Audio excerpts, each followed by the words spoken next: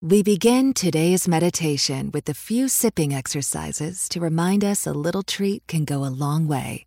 So pick up your McCafe iced coffees, close your eyes, and deep sip in. And deep satisfaction out. Take a treat retreat at McDonald's. Right now, get a McCafe iced coffee in any size and any flavor for just 99 cents until 11 a.m. Price of participation may vary. In the podcast, Nice White Parents, reporter Hannah Jaffe-Walt, you may know her from This American Life, started looking into this one school in her neighborhood after her kids became school age in New York City. Hannah examines this public middle school, traditionally filled with black and brown students, after a number of white families arrive. And then, not satisfied she fully understood what she was seeing, she went all the way back to the founding of the school in the 1960s, and then up to the present day again. Eventually, Hannah realized she could put a name to what was getting in the way of making the school better all these years. White Parents, Nice White Parents, is a fascinating listen that's deeply relevant today. It's made by Serial Productions, a New York Times company, same people who made the hit podcast Serial and S-Town. All episodes are now available wherever you do get your podcasts.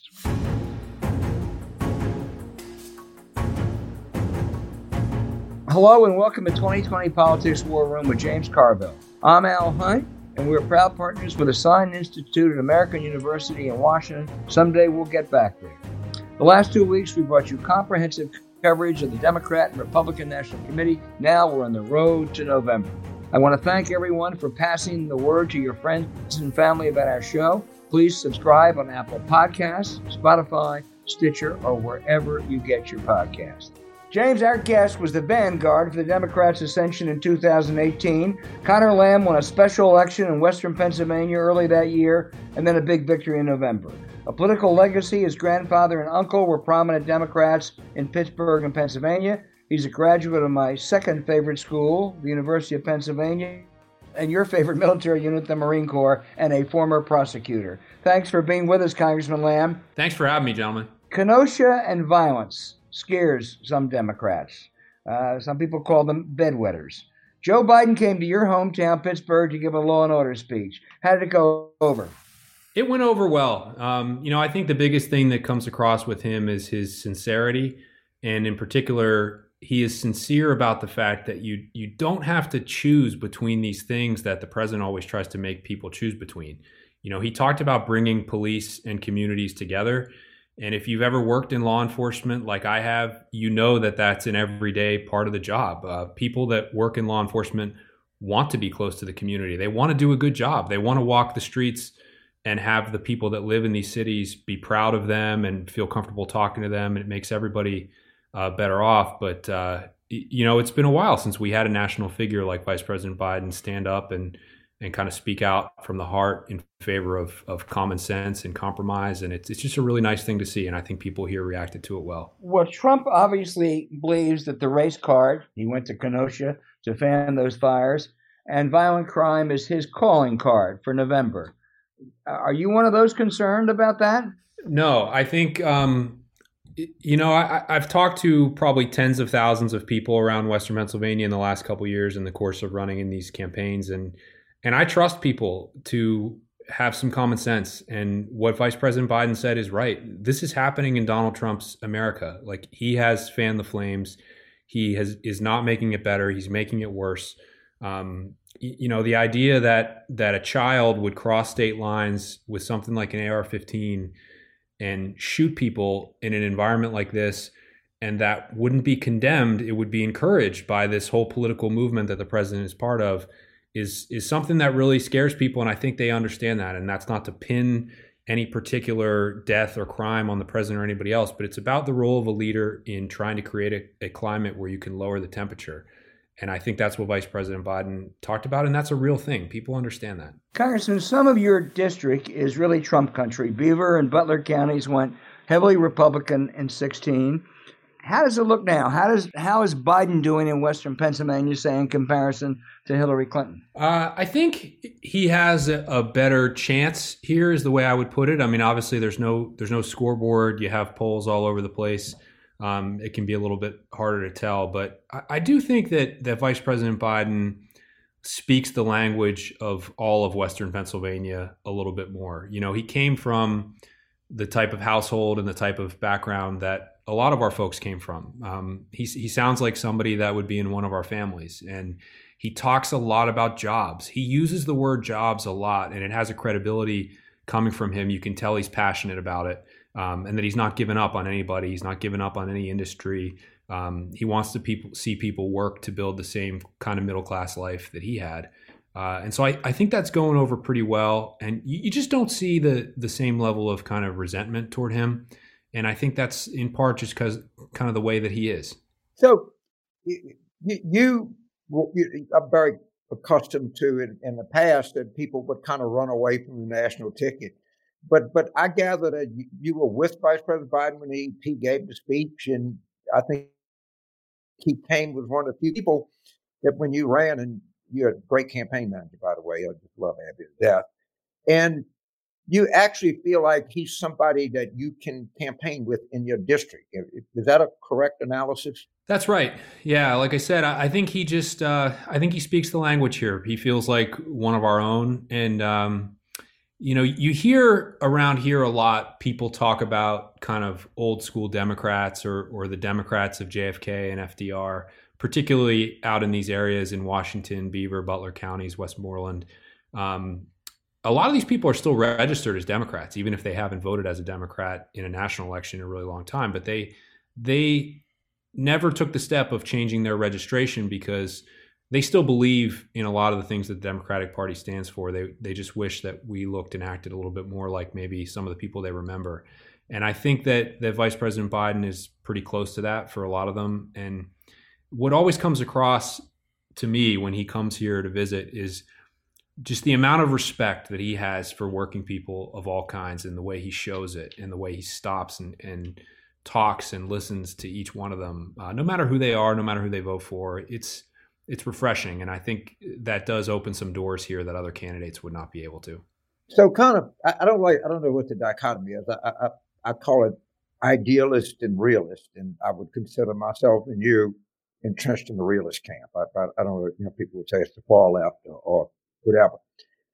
And if this election turns out like I hope and I think it will, the Democratic House caucus and Senate caucus, if anything, will be more toward the realistic side of things. Because if we pick up some House seats, they're very likely to come from suburban districts.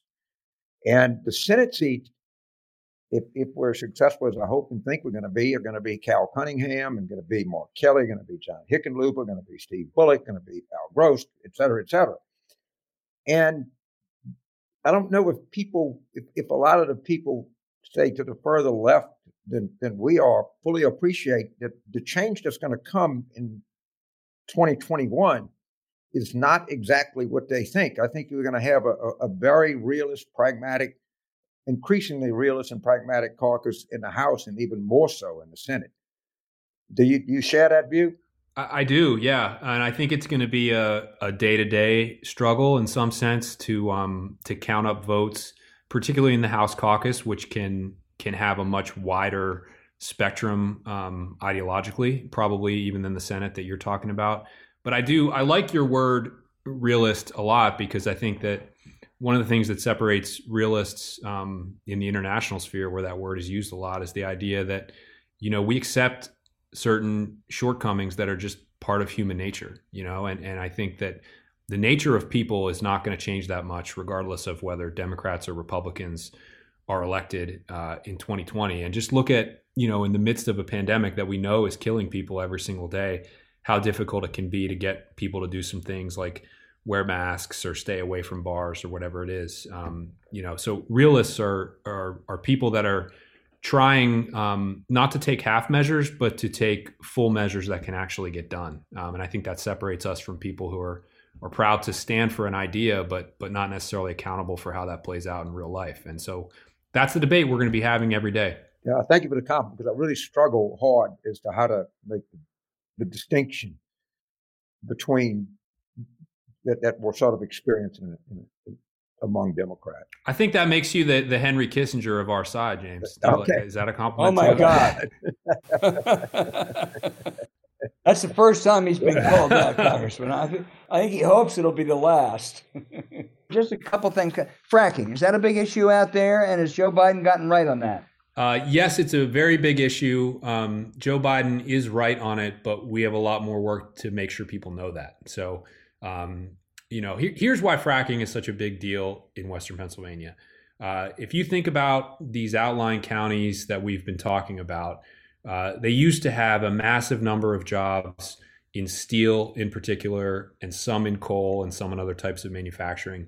And these were the types of jobs that sustained a middle-class lifestyle for an entire family. So, people in steel mills in the 70s here were earning 30, even $40 an hour, union wage, great benefits. And over time, a lot of those went away.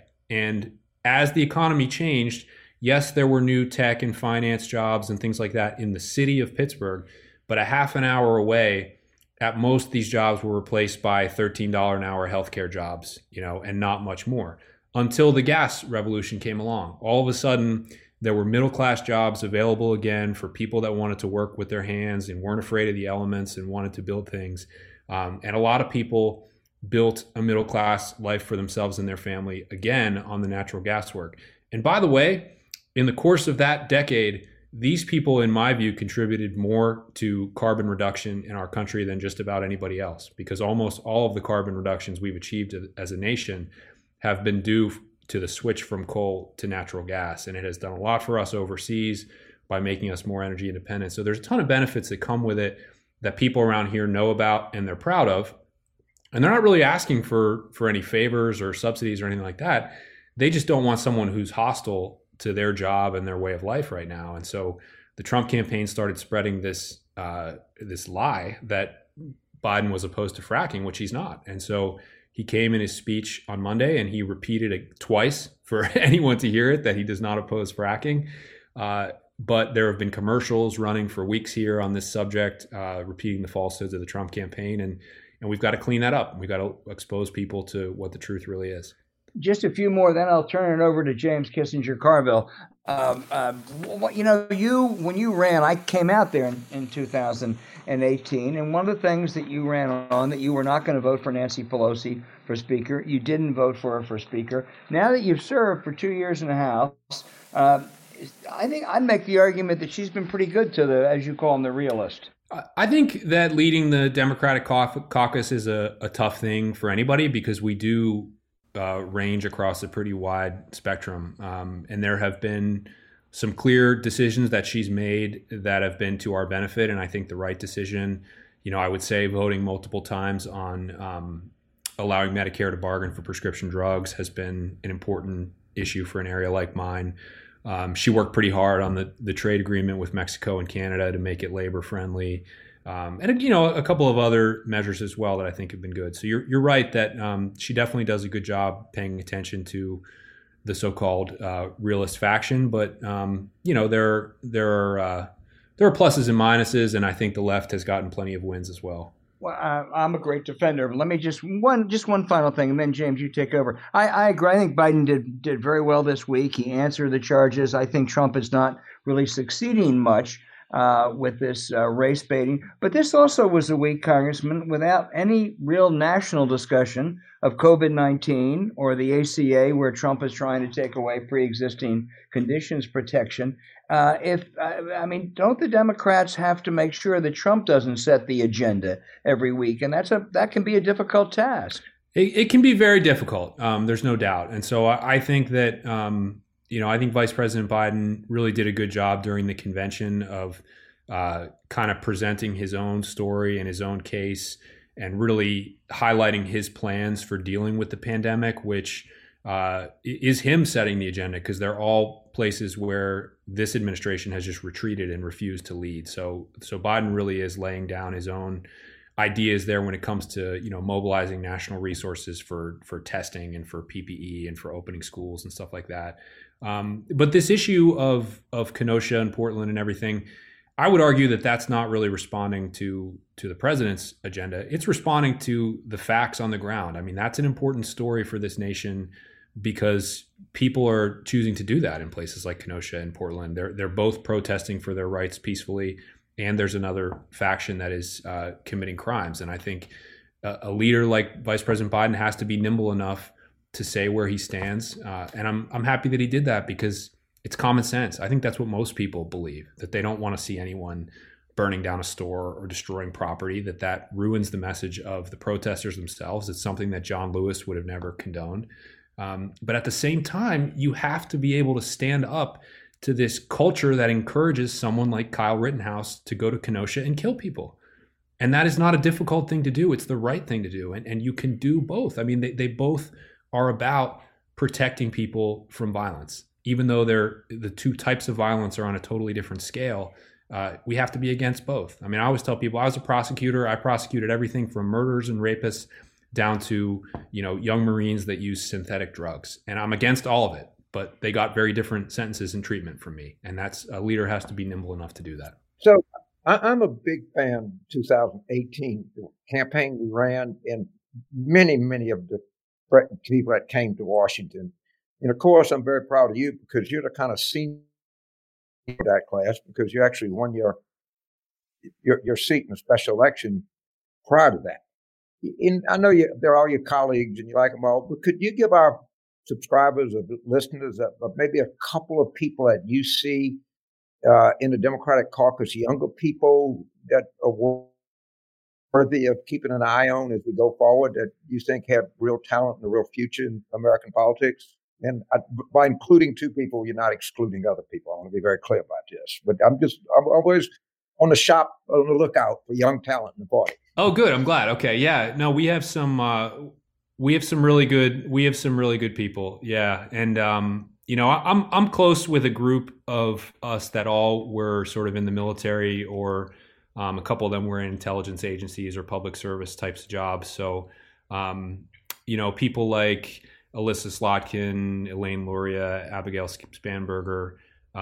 We talk a lot, work together a lot. A guy who I think deserves a lot more attention than he gets, but he's from kind of the extreme corner of the country, is Jared Golden, who was also a Marine, a lot of combat service. And he has the largest district, I think, east of the Mississippi. There's this massive rural district up in northern Maine, which is very independent-minded and not easy for a Democrat. But Jared just works the district like crazy. He speaks the language. He's not afraid to kind of stand up to our own party leaders. And that's something I think you see in common among our group is we're Democrats, but we're all kind of willing to admit that the Democrats are not coming to every issue with clean hands, and we have not been perfect for the last generation. And we would like to see some more kind of common sense, maybe realist, to use your word, leadership within our own caucus. And we're not afraid to speak up about that while still sort of working as part of the team. And maybe that's what I like about these folks is we all came from backgrounds where we were part of big teams, whether it was the Marine Corps or the Navy or the CIA or whatever. When you're in a group like that, you know that you have to speak truth to power and have a big sense of responsibility for yourself, but you always know that you're part of something larger and it's not about you specifically. Your ego is not really the most important thing on most days. And so I think we're able to kind of work both within our own caucus and across the aisle as a team, in part because of our backgrounds. Well, that's valuable, and I completely agree with that. There's, just before I let you go, I just got to put up my mention is the most dynamic younger person in the Democratic Party right now is Adrian Perkins. Adrian is the mayor of Shreveport. He grew up in a totally impoverished neighborhood. He was the first Black brigade commander at West Point. 3 tours, a Bronze Star, president of his class at Harvard Law School, came back, beat an incumbent 2-1. And I think Adrian is somebody, I know it's a very tough race for him to win in Louisiana in 2020, but I think young people like you and Adrian Perkins and people like that really make me optimistic, because for a while it was like the Democratic Party had atrophied and we had older leaders and lacked energy. And I think there's a lot of youthful energy in the party that is just waiting to break out. And I'm very encouraged by that. I really am. And I would just, without comment, would remind you that there is a competitive Senate race in Pennsylvania in 2022 And I would just leave it at that. Well, and maybe without comment, I'll give you my wife's phone number after this, and you guys can talk future strategy. We're about to have our first child, and we're not looking any further down the road than that, I guess. But yeah, no, Adrian sounds great. I've heard you talk about him before, and he's exactly the type of guy that I hope, maybe if the Senate election doesn't necessarily work out because of how tough it is. I know that Vice President Biden is on the lookout for a lot of young folks to fill out the administration as well. And now that I've gotten to see up close, the importance of so many of these administration jobs and what we're trying to do, I hope we can, just bring a whole generation of young people into Washington to work on these things and really implement the changes that we need to see. Well, man, this town needs it. That's for sure, Congressman. You've been great with your time, and we won't tell your wife that we won't mention the 2022 race for at least 2.5 months, okay? I appreciate it, and thanks for what you guys are doing. I really enjoy every episode, and hope you keep pushing them out there. Great. Be safe, sir. Have a good one.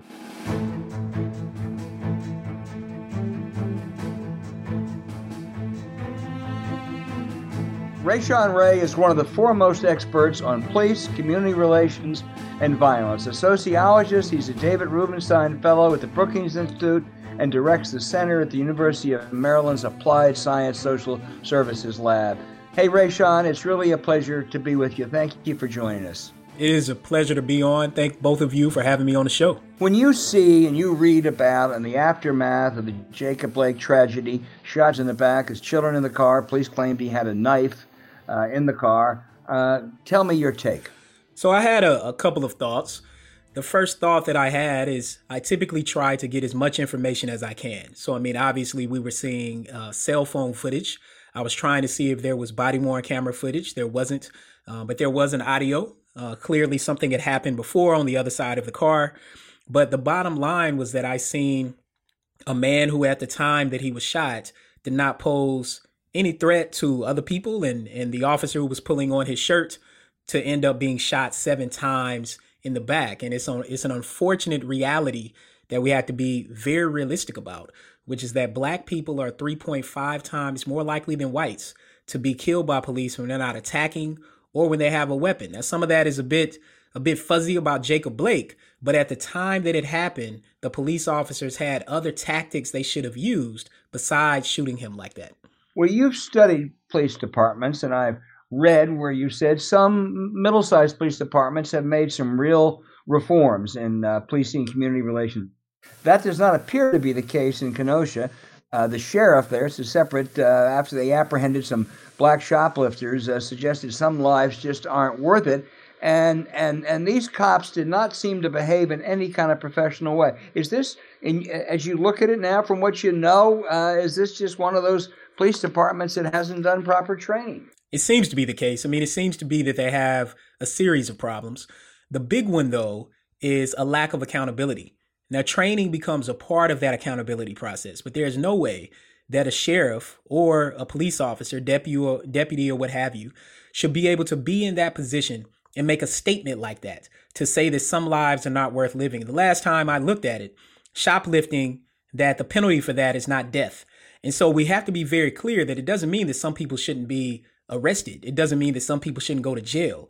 But what also shouldn't happen is that law enforcement should not simply take the law into their own hands and kill people whose lives they think are less than. This is one of the reasons why people say Black Lives Matter for this exact reason, is because we see these particular outcomes. And in places like Kenosha, I've studied these places for years and worked with departments in these particular places, that oftentimes they are under the radar until something like this happens. So, we'll see broad scale change coming from there, but we need to ensure that we do the proper investigations on the front end to try to not have incidents like this.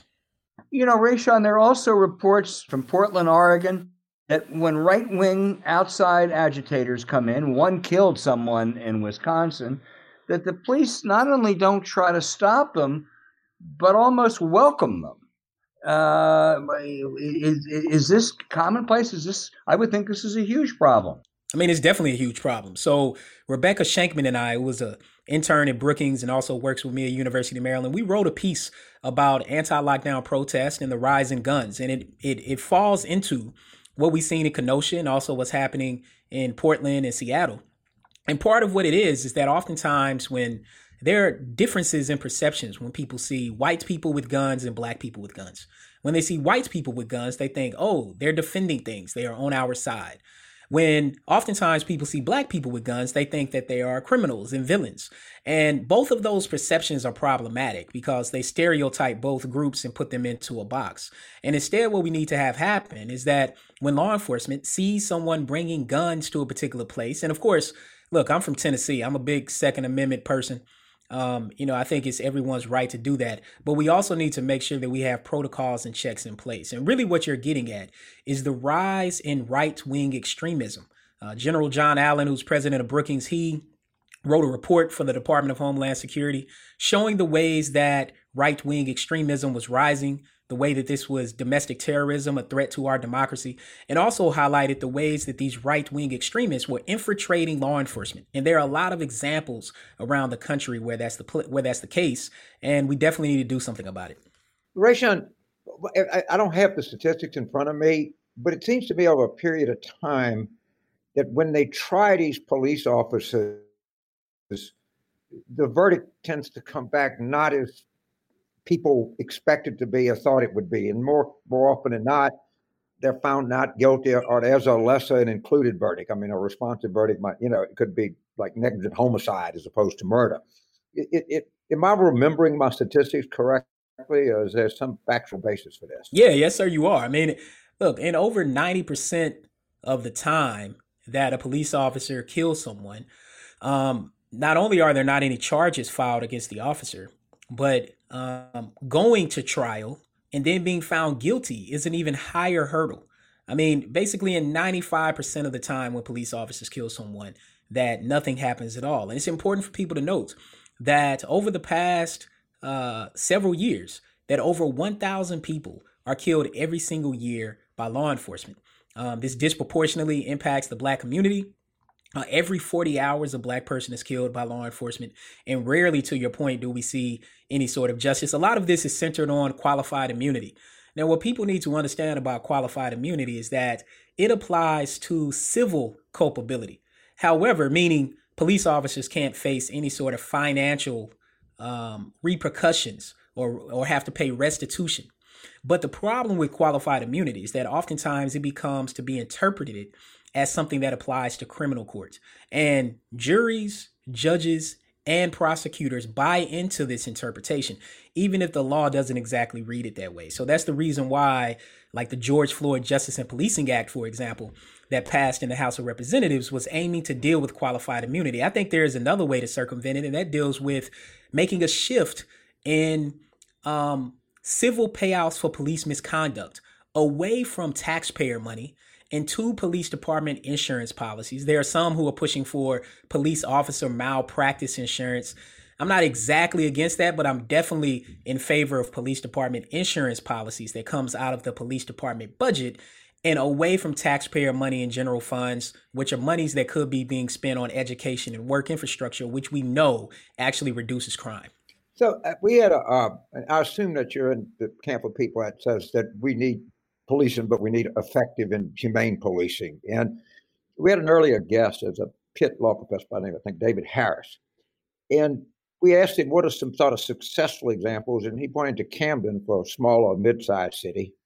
And he said, actually, LAPD had gotten considerably better. In your mind, are there some models that, as we go forward, that we can show that demonstrate why you can have really effective and humane policing come to your mind? So, I mean, obviously, Camden and LAPD are the two big examples that people highlight. I mean, LAPD, obviously, because of what happened after Rodney King riots. And it should also be important for people to note that Attorney General Barr was also the California Attorney General when Rodney King happened. I mean, though these similarities. The U.S. Attorney General. Sorry, U.S. Attorney General at the time. And I mean, thanks for that clarification. And these important linkages are things that we should look at. I think with Camden, similar to LAPD, what people need to realize is that our society and organizations are similar to humans in a sense. And what I mean by this is when you get sick, oftentimes you get sicker before you get better. So when police departments are making changes, these changes are not going to happen overnight. Like people look at Camden. This did not happen overnight. Things got worse before they got better, but then they eventually got better. So people just need to be patient. But part of highlighting that is the community has to be involved in these changes. That's where Camden went wrong at first. We also have to separate a Camden from a LAPD. Camden did what we would call, they abolished their police department and they rebuilt it. So when people say abolish, for people who are like, oh, we should do what Camden did. Well, you know what? That's abolishing the police department. So if people don't like that term, they need to think about what they might be advocating for, more so why they think Camden did a good job, but they don't like the terminology. LAPD, on the other hand, went through a series of changes to try to weed out bad apples. They did various types of trainings and reinforcement. And even to this day, and I talk to people in LAPD fairly regularly now, I mean, they are also engaging in a series of community-based activities that can really lead to some of the changes. Now, obviously, they just had a shooting that people are upset about. But as we see these particular things unfold, there are things that police departments should do. The first big thing is we need city councils in particular to do an audit of their police department.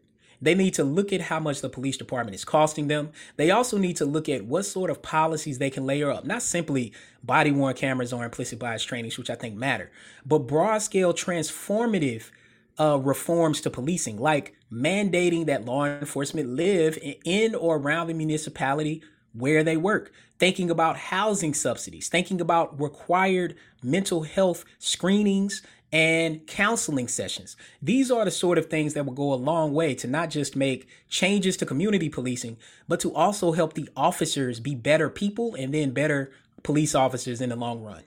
So one of the things that I hear that kind of makes some sense, if you are a police officer in San Francisco or Boston or Washington, D.C., you really can't afford to live in a jurisdiction.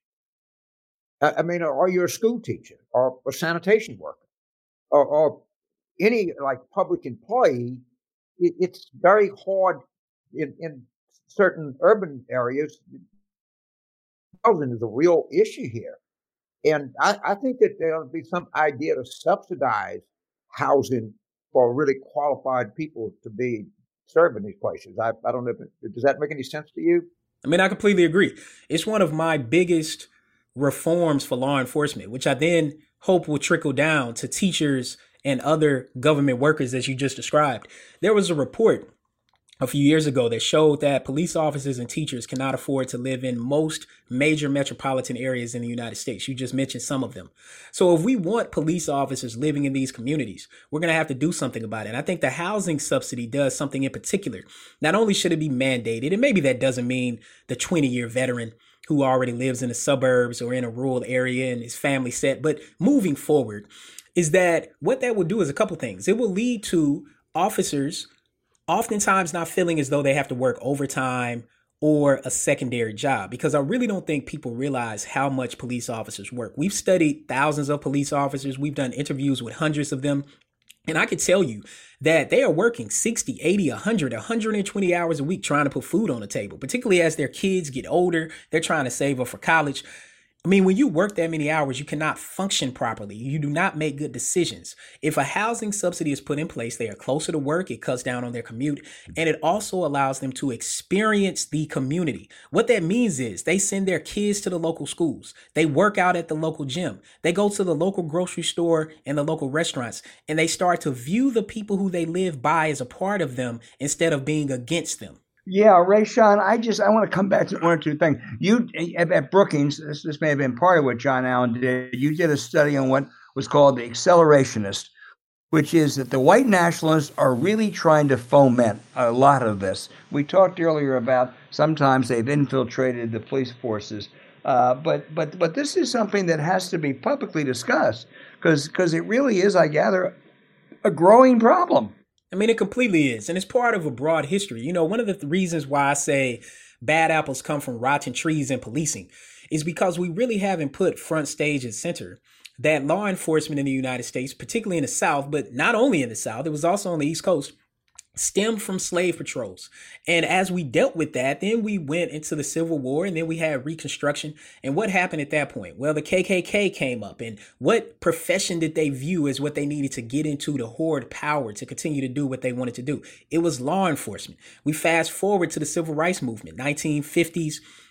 You had the Emerald Society, founded in Boston, a group of Irish firefighters and police officers who viewed it as maintaining their white ethnic identity, even though the narrative today about their organization is something that they try to distance themselves from that. And then more recently, these Department of Homeland Security reports showing that white nationalist and white supremacist organizations are aiming to get into law enforcement. This is what people have to realize. I mean, while there have been several incidents from a police officer in Louisiana saying that, oh, it's a shame that more black people didn't die from COVID, or the police officers in Florida, including a police chief who was caught going to a KKK meeting.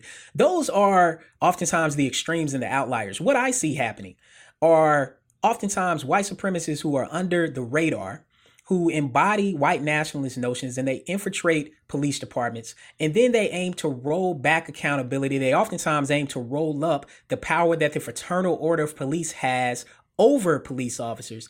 And it leads to a lack of accountability and the type of deleterious outcomes that we're talking about today, from Jacob Blake to George Floyd to Breonna Taylor, that I think most people really, really want to get past. Well, James and I both are certainly very pro-union people, but police unions are a problem in us, aren't they? I mean, unfortunately, they are. And I mean, I think unions are extremely important. But I think part of what's happened with the Fraternal Order of Police is that they've overstepped their bounds. And it's important for people to recognize why this is. Police chiefs are oftentimes appointed by whoever was elected mayor or county executive or what have you. The Fraternal Order of Police president is the person who police officers themselves elect. Two police officers, the FOP president, particularly if they've been there for several years, like in Minneapolis or in other places, oftentimes carry more weight than the police chief. And this is the thing. One thing I realized very early on with doing research with police officers and on police officers is we put the onus on them to make changes. And that's not where the onus should be. They're going out trying to live their lives like everybody else, trying to do their jobs. I know that even personally with the several police officers I have in my own family, if we want to see the changes, these changes come from policy.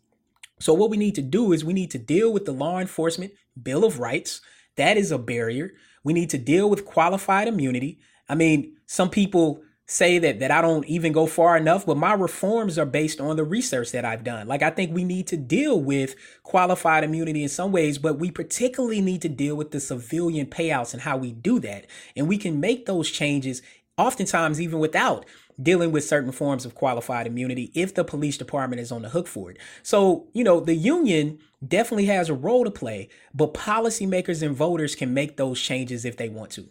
Rashawn, this wasn't why you had you on, but any thoughts when Donald Trump went to Kenosha yesterday? Yeah, I mean, I had a series of thoughts. My first thought was that clearly he wasn't going to talk to the family and offer any sort of condolences. Instead, he doubled down on the 17-year-old who actually shot and killed people. I find it interesting in these narratives that as people are defending the 17-year-old, that there are some comparisons people have made. There are two I'll point out.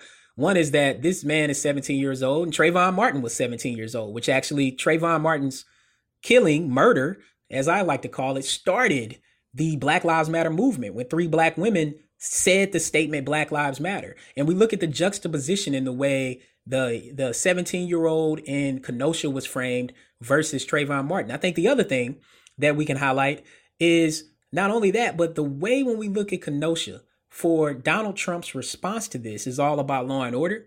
It's all about aiming to hold up the 17-year-old is something that we need to do. And that's highly, highly problematic in this climate. And really what Trump is aiming to do is this.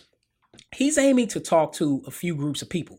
First, he's aiming to talk to white suburban women. And the RNC was all about that. He's aiming to show them, look, I can protect you. I will also be sure that I maintain your neighborhood. And guess what? I'm not racist because I had Herschel Walker and all these other people come up and tell you that. So it's okay to vote for me. The second thing is he's speaking to the 11% of white voters who, a lot of them are in the Midwest, but not all, who voted for Obama in 2012 and then voted for Trump in 2016. And then finally, he's talking to black men. He's saying, look, that, you all don't want these things in your neighborhood either, because we have to be very realistic that 1 out of 6 college-educated black men voted for Trump in 2016. So we put all this together, and he's throwing things at a dartboard, essentially trying to see what sticks. That's part of what Trump does. But he's highly effective, and people need to actually see through this and see whether or not he's fully supportive of black lives like he is for other lives, or whether or not he has a different agenda. So, Rashawn, this is something that I think is insufficiently pointed out. One of the great success stories of modern America has been the impressive drop in violent crime. I mean, it was not predicted at all, and people were still trying to scratch their head a little bit as to how it happened. And I think a lot of this is driven a lot by Trump. He definitely sets the tone. And I think COVID has just put people on edge like you've never seen before. And this is just a breeding ground for this kind of conflict that we see. And does that theory have any validity in your mind? That the combination of those two things have just really not just reversed a kind of impressive trend we were on for a while in modern United States? I mean, I think without a doubt, we are dealing with 2 pandemics, not only COVID-19, but systemic racism, and more so a racial awakening to the impact of systemic racism. It's not difficult to make the connections that black people and Latinos are about 2 to 3 times more likely to die from COVID, and black people are 2 to 3 times more likely to be killed by the police. For people living in low-income neighborhoods, they see how both of those collide on their lives. When it comes to violent crime, obviously, since the 90s, even before the crime bill, Bill Galston and I, we wrote a piece recently on did the 1994 crime bill cause mass incarceration? And the way we essentially frame it is that not exactly, but it did inflame it. And, the 1986 bill under Reagan that created disparities between crack and cocaine is really what led to increase in arrests and that sort of thing, even though the crime bill definitely expanded mass incarceration by providing funding for police officers, for prisons and the like. But that drug bill created it where you could have 500 grams of cocaine and it only equates to 1 gram of crack in terms of sentencing. And when we look at violent crime, to me, that's really simple right now. Not only are we dealing with civil unrest, and people are seeing that, but as you all know, when we look at these cities, from Portland, Seattle to Kenosha, a lot of this is concentrated in a small geographic area. And look, we don't want to see any businesses or anybody being damaged or hurt in this moment, but we do have to put that in context. The increase in crime is also related to economic angst around the fact that it's a large percentage of Americans who are unemployed due to COVID-19. People are on edge. They can't operate in the same way that they do. I talk to a lot of friends who are unemployed or underemployed, worried about their job. People are remote learning, essentially, quote unquote, homeschooling their kids. People are stressed out. And a person like Donald Trump is not helping in this moment, because even though he might be good on the economy, he's not good at dealing with some of these other issues. In particular, one very important thing to note is that if he had just not aimed to remove everything that Obama did, I don't think we'd be in this situation. Obama created the pandemic response unit in the White House that did a great job of locking down Ebola after they learned from H1N1. Only 2 people in America died from Ebola. And if that group was still in place, we would not see COVID-19 hitting Americans like it is. Rashawn Ray, you have held up the honor of Brookings and the University of Maryland more than anybody could expect. You're a terrific guest, and please keep this stuff up, and I hope we can stay in touch. Rashawn, where in Tennessee are you from? Just out of curiosity. Middle Tennessee. I went to college in Memphis, but I'm from Murfreesboro, Middle Tennessee. Grew up in Atlanta, but my mother and grandmother are huge fans. I would be remiss if I didn't say that. But I'm a native Tennessean, born and bred. My wife as well, and we've lived in all 4 regions of the country, but Tennessee is definitely home. Well, give your mother and your grandmother a big hug for me when you can, okay? I will. Thank you.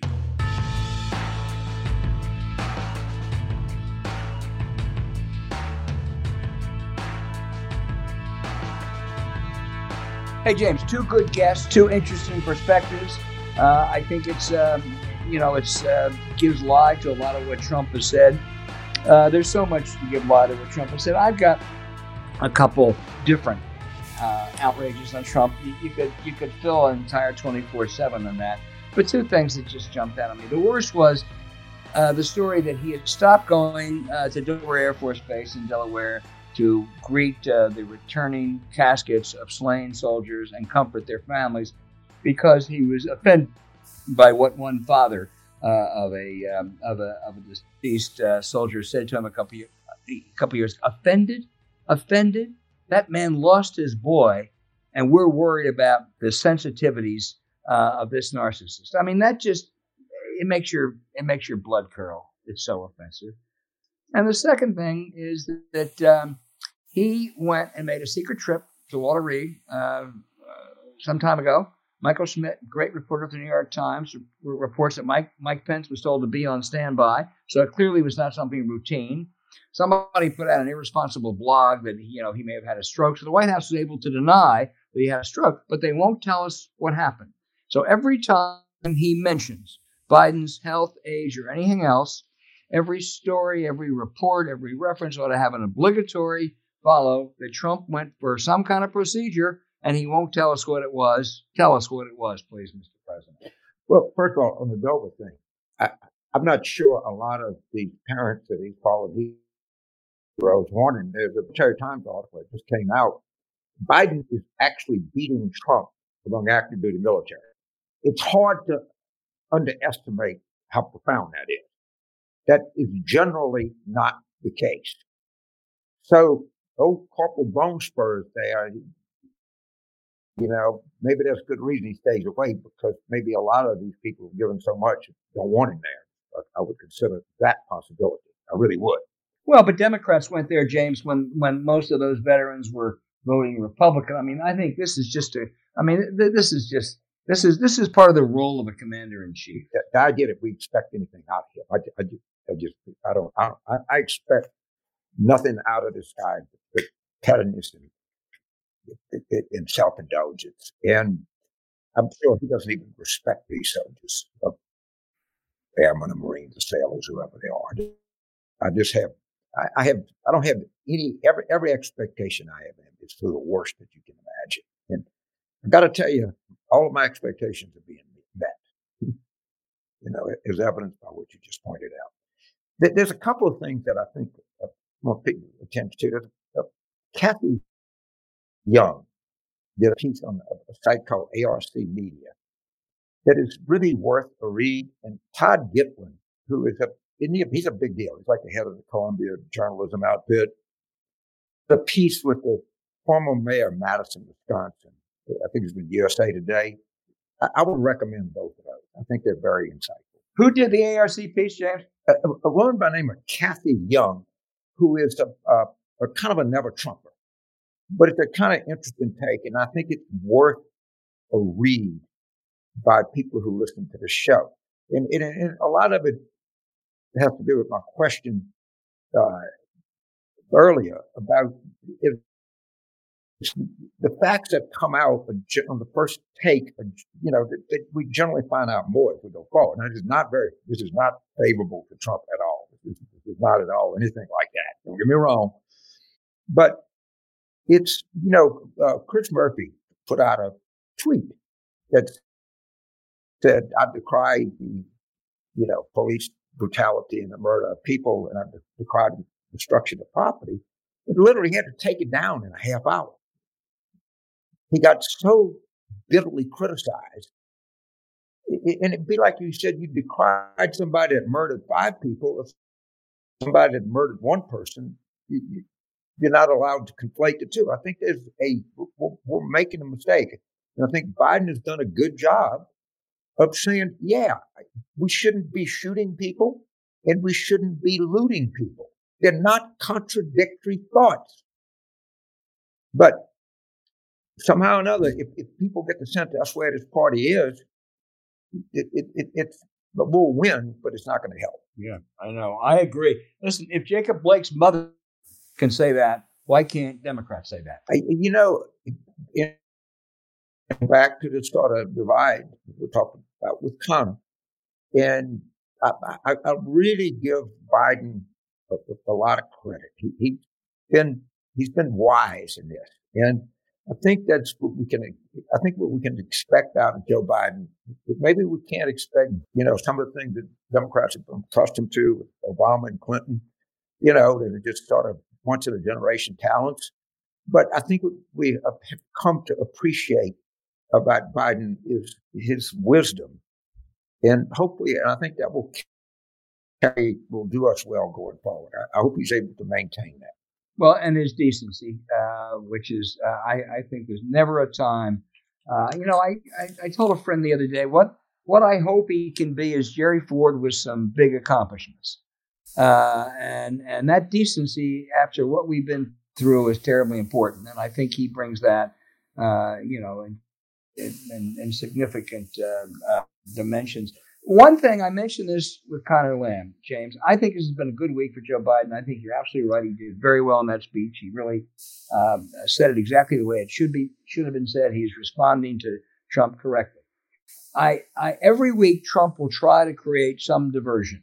This week, it was a natural one because of Kenosha and place. But there'll be another one next week. It may be more. It may be more race. He'll race bait every week. It may be red shine another week.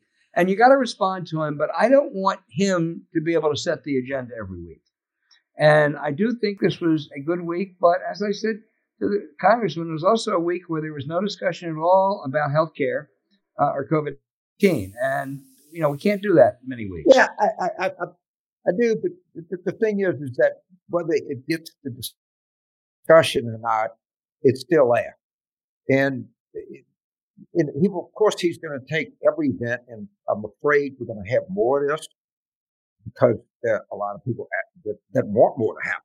And I might add, on both sides, all right? Some people on the far left think this is beneficial. Clearly, some people not even necessarily just on the far right that think this is beneficial. And you have all of these tensions that are on top of it. And, he needs to, he's responded to this well. He needs to continue to respond to it. But, all of the other problems haven't gone anywhere.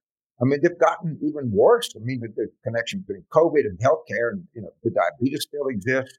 All of the other problems that people have still really exist. The cost of prescription drugs has not gone down.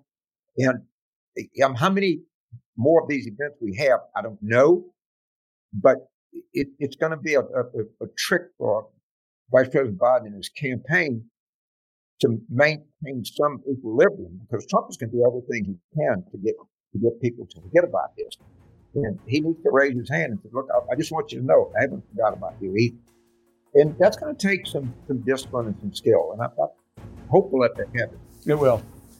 All right. Well, listen, this has been a really interesting show. It's been a really interesting week. And I want to thank everybody out there for listening. And again, please pass the word on to all of your friends and family, and to subscribe on Apple Podcasts, Spotify, Stitcher, or wherever you get your podcasts. Give us a good review if you can. Be safe out there, and James will be back next week.